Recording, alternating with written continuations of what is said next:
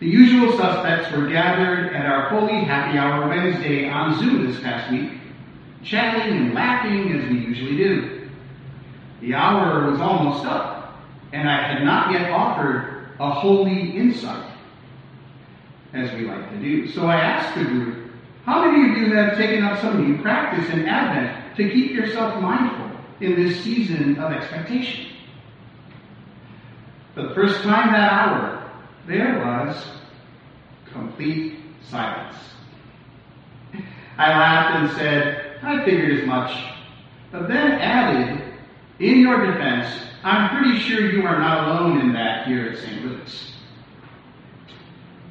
Just out of curiosity, how many of you have committed to some new spiritual practice for these 4 weeks of Advent?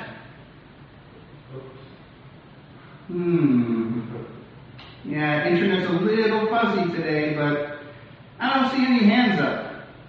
Just a little bitty something?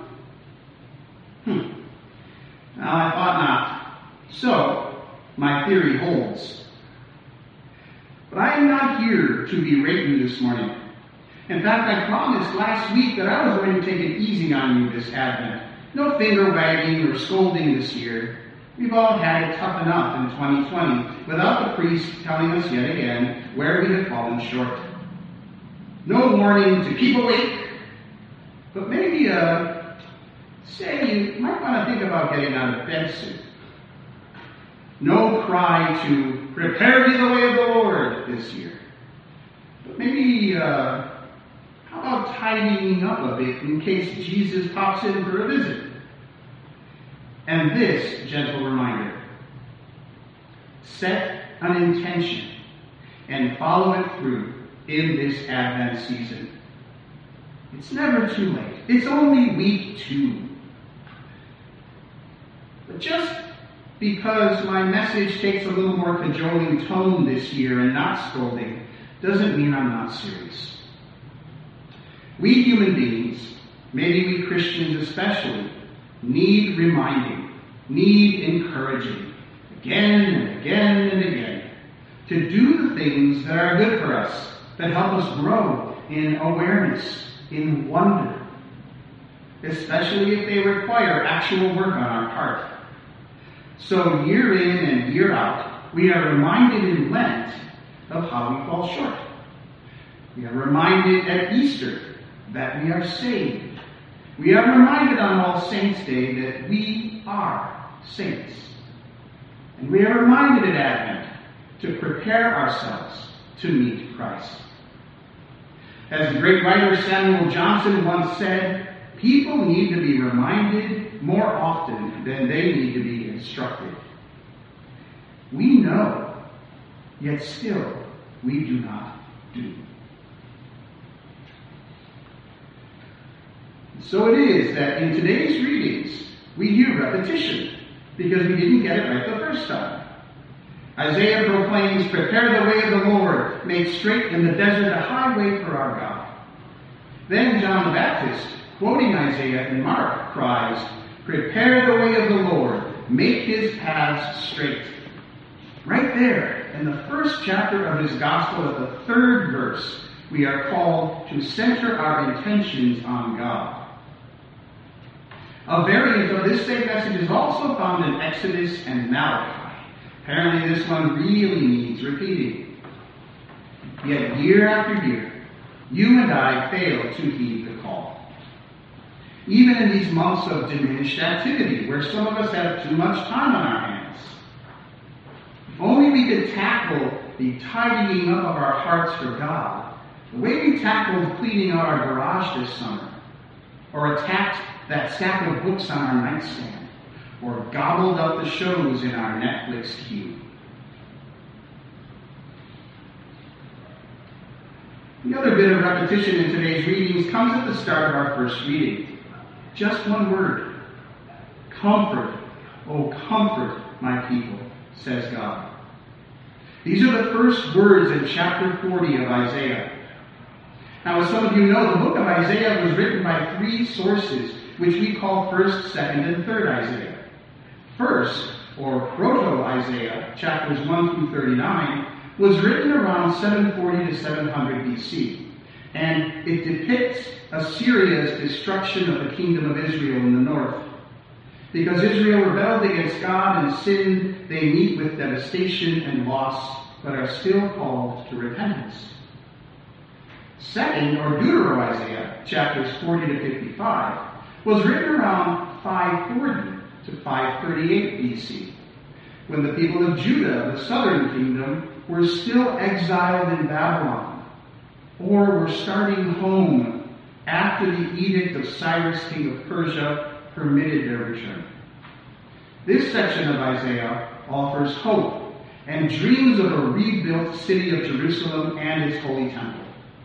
But there are still calls for repentance. And then third, or Trito-Isaiah, chapters 56 to 66, was written around 538 to 530 BC, when the people were back in Jerusalem after the exile, rejoicing in God's goodness and rebuilding the temple. This section exhorts the people to keep their covenant with God, to not rebel, but to serve and to love God.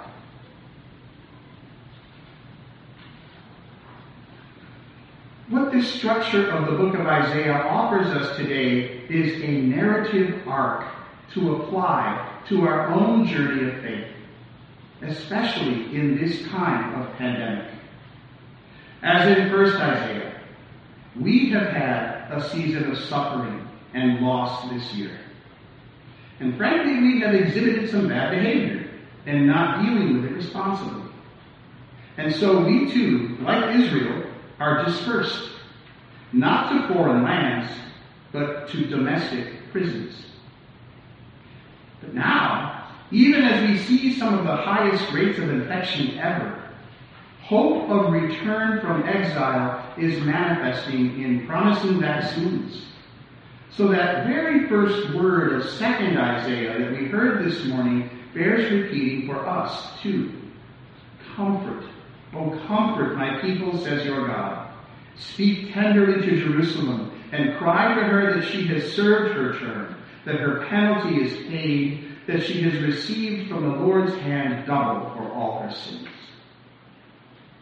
Having heard that word of comfort, we are now called in this Advent season to the task laid out in 3rd Isaiah. Rebuild your temple. Renew your covenant with God. Prepare ye the way of the Lord. These stories from the Bible are not read to us each week for our entertainment, nor am I up here in the pulpit just to give you a few laughs and offer an insight or two that you can then set aside when we recite the Nicene Creed. This worship service, in Advent and in every season of the church year, calls you back to your home every week and reminds you to tidy it up. I'm not asking you to become a monk. I'm inviting you to give birth this season to a deeper iteration of your true self. Not scolding, but cajoling, with a smile, but in all seriousness. Sometimes when I'm lacking inspiration for sermon writing, I listen to music. Often, songs will show up out of nowhere, bubbling to the surface or appearing on a random shuffle on my Spotify account, and the songs will say, "Hey, play me." This week, 3 showed up. I want to share them with you, perhaps as a sort of pseudo-Isaiah parallel, and a set of messages for the narrative arc of your faith. The first is by Emmylou Harris. It's called "Where Will I Be?" written in 1995. In it, she sings of life in all its mundaneness, but also in its poignancy, and she wonders what will be going on in her day-to-day life when apocalypse arrives.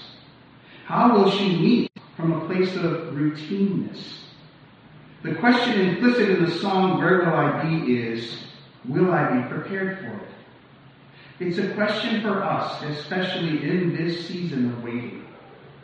Here are a few lyrics.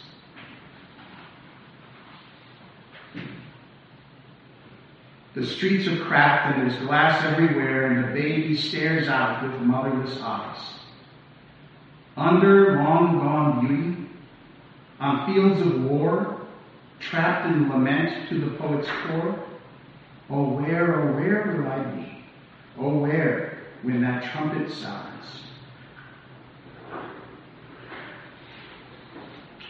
The second song is by Greg Brown, a folk singer. It's called Lord, I Have Made You a Place in My Heart, written in 1994. In it, he admits to a longing for God's presence in his life, but also to an even stronger unwillingness to let God in. The man in the song invites God into his heart the way we might invite someone into our home when it's a mess, when we'd rather be left alone, even though we are lonely and stuck. The song implicitly asks us, why do you profess to want God in your life, yet do little to welcome God in? Not that God doesn't love us unconditionally already, mess and all.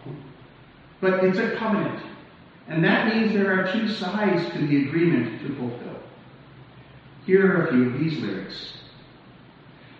O Lord, I have made you a place in my heart, among the rags and the bones and the dirt.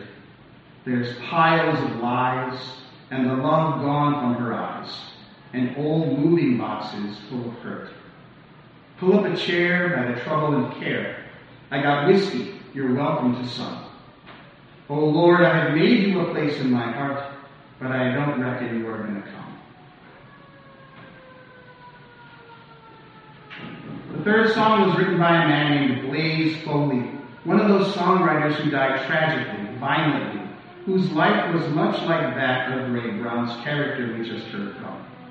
This song is called Clay Pigeons, written in 1989, the year he was killed.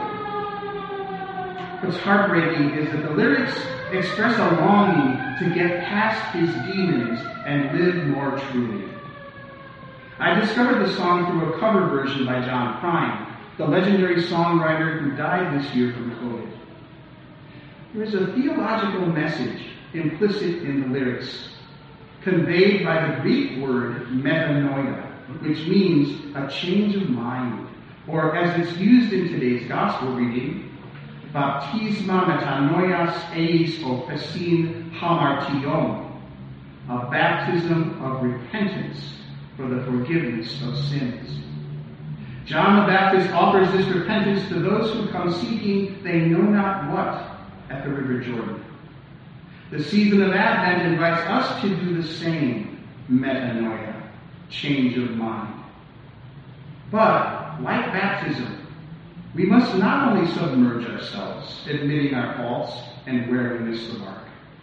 We must also emerge, committing to new life, with intention and action to prove it.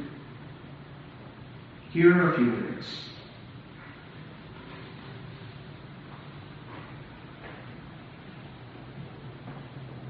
I'm going down to the Greyhound station, gonna get a ticket to ride. I'm gonna find that lady with 2 or 3 kids and sit down by her side. Ride till the sun comes up and down around me about 2 or 3 times. Smoking cigarettes in the last seat. Try to hide my sorrow from the people I meet and get along with it all. Go where the people say y'all.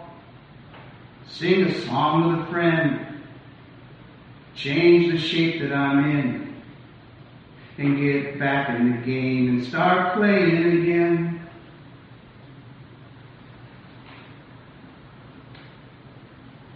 You're all basically good people. So maybe when we hear a sermon that exhorts or cajoles us to improve our relationship with God and one another, we think that such advice is for other people. Those who aren't so good, whose life is a mess, who don't have it all together, whose retirement finances aren't in order, and who don't pledge to their church. So we tune out the message from the pulpit. We hear the lyrics and then go about our business. But like houses, hearts need regular tidying up.